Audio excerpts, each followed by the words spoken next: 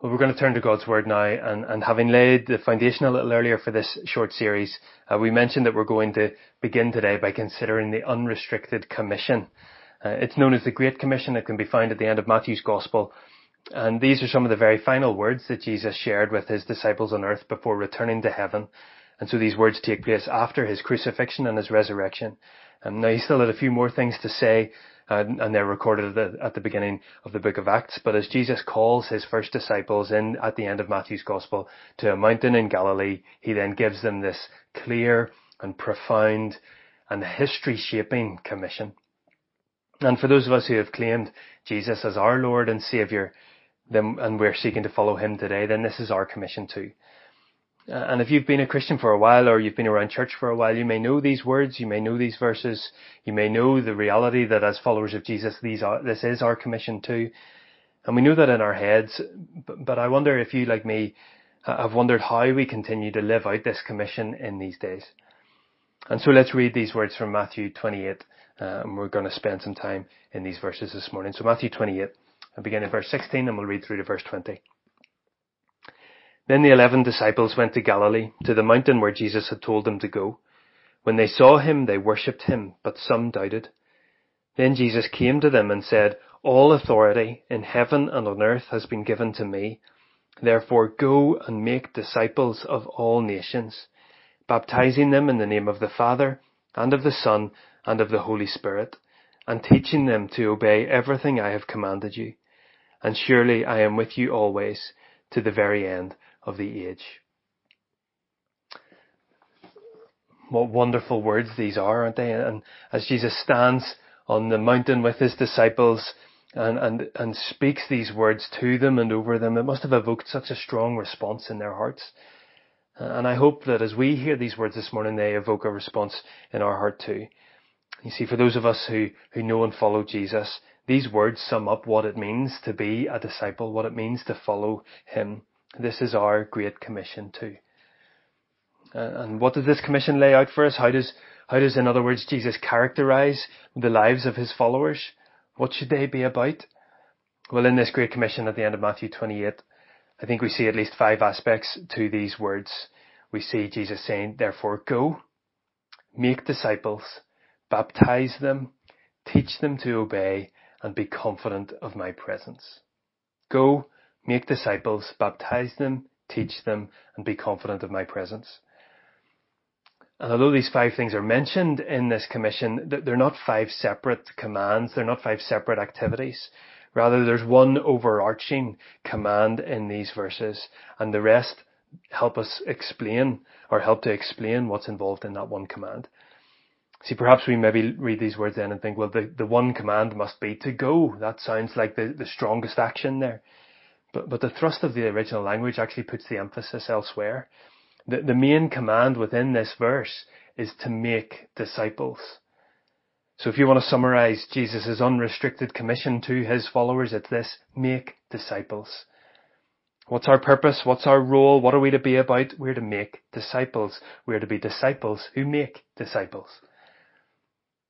And then comes the details of how we're to do that. We go, we baptize, we teach in the power of his presence. We go, baptize, teach in the power of his presence. And so we're going to look at these 4 instructions and examine what they show us about how we are to make disciples. So firstly, let's consider how we go. Well, the first question might be, well, where do we go? Verse 19 tells us, "Go and make disciples of all nations." In other words, of all people groups, of everyone, everywhere, go and make disciples. And we might automatically jump to thinking, well, that must mean some overseas mission or some cross-cultural engagement. And yes, of course, God may call some of us to that role. But it also includes those that we work with, those that we share our home with, our family members, our friends, those we meet over Zoom and Microsoft Teams. Everyone, everywhere, go and make disciples. There are no boundaries to this commission. There is nowhere where we're not to be seeking to make disciples. It's an unrestricted commission. And maybe that sounds a bit daunting, the scale of that mission that God is calling us to, but let's begin by recognizing that those who we're closest to at the minute, those who we rub shoulders with regularly, You see, we often read this commission and hear the term go, and we assume it means leaving where we are, going to a different place.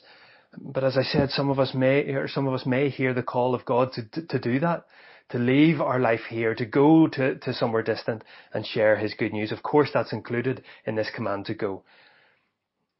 But the verb in the original language actually carries more of a connotation along the lines of, as you go, make disciples.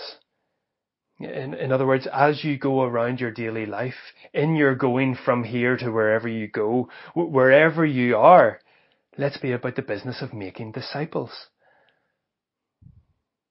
So as we go, in your going, make disciples. That's our go. But what does it look like? How do we make disciples? Well, as we see, this process is never about us, is it? We don't make disciples of ourselves, we make disciples of Jesus. And for that to happen, people need to hear the wonderful good news of Jesus. The good news he has to offer.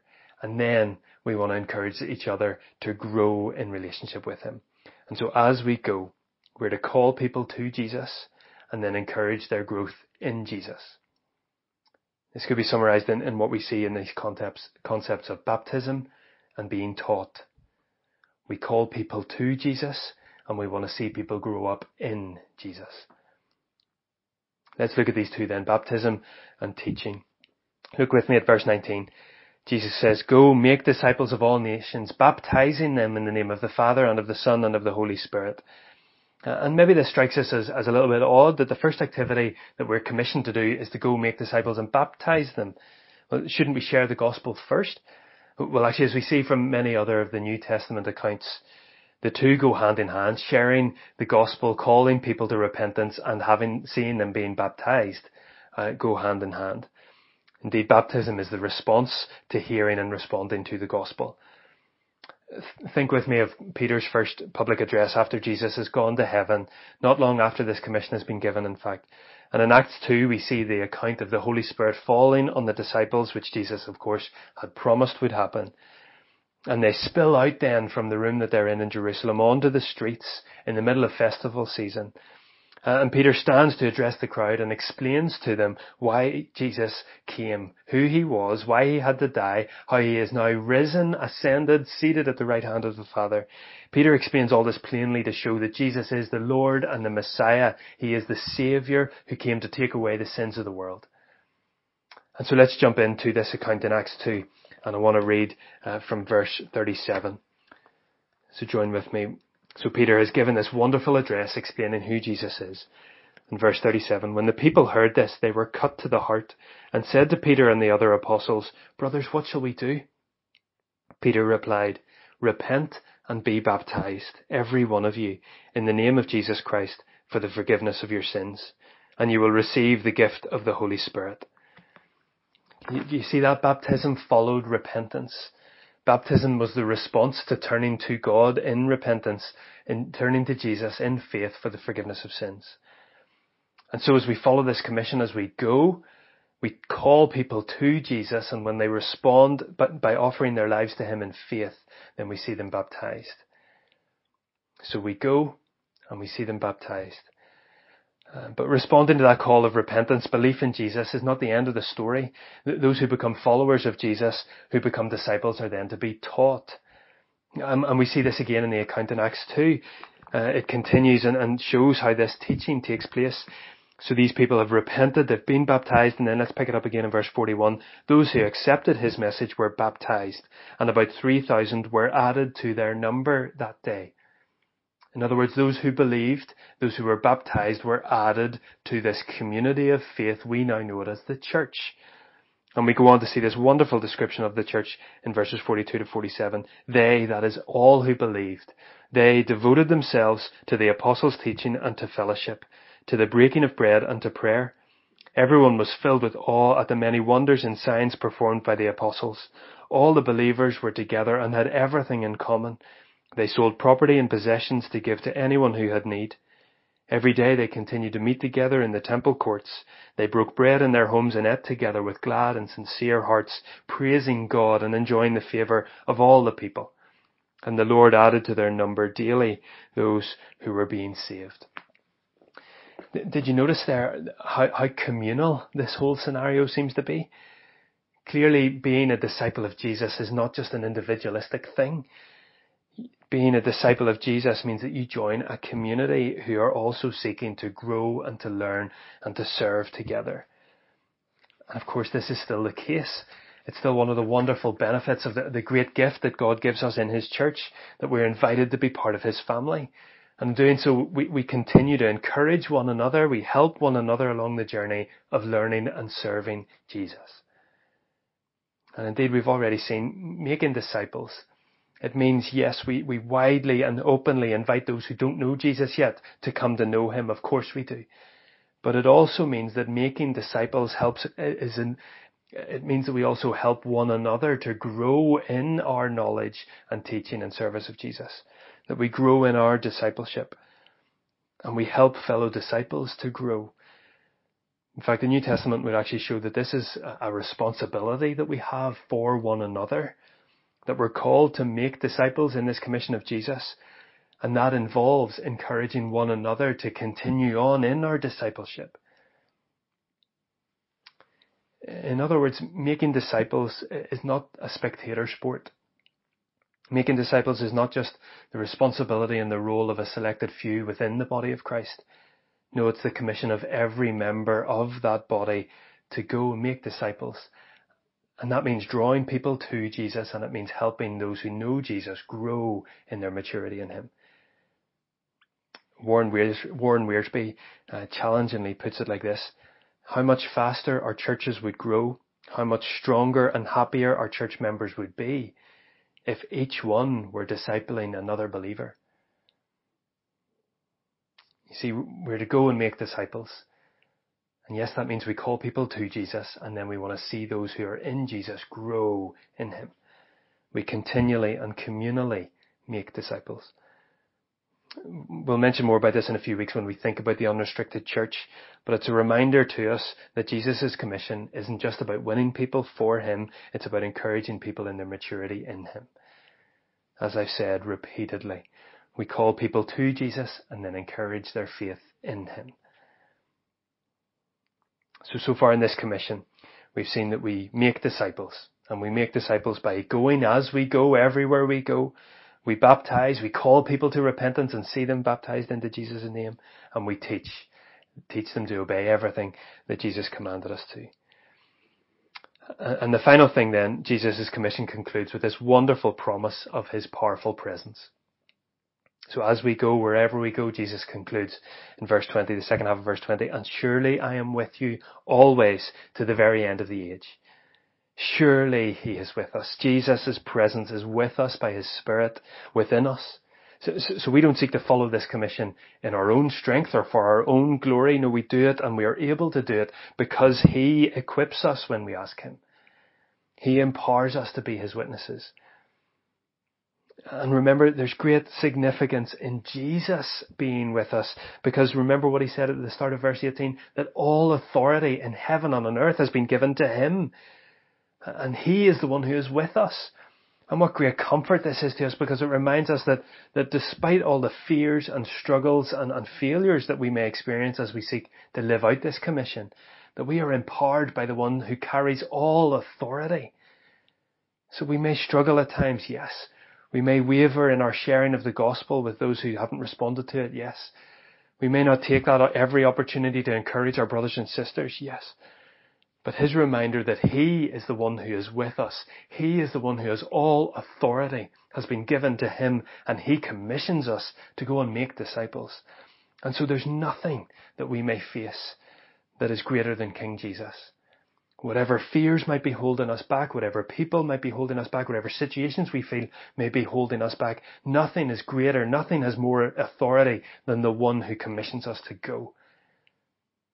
This victorious King Jesus is with us, is in us, is empowering us to live out the commission that He has given us. So we don't walk this path alone.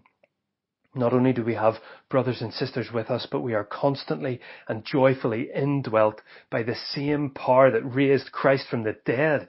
He is the one who is at work in us and through us to draw others to the saving and loving embrace of Jesus. He is with us always to the very end of the age. Let's hear these words of this Great Commission once again. Then Jesus came to them and said, "All authority in heaven and on earth has been given to me. Therefore go and make disciples of all nations, baptizing them in the name of the Father and of the Son and of the Holy Spirit, and teaching them to obey everything I have commanded you. And surely I am with you always to the very end of the age." So we can see our commission is to make disciples. And we do that as we see people responding to the good news of Jesus by being baptized, by joining the church, by being taught how to obey Jesus' life-giving commands.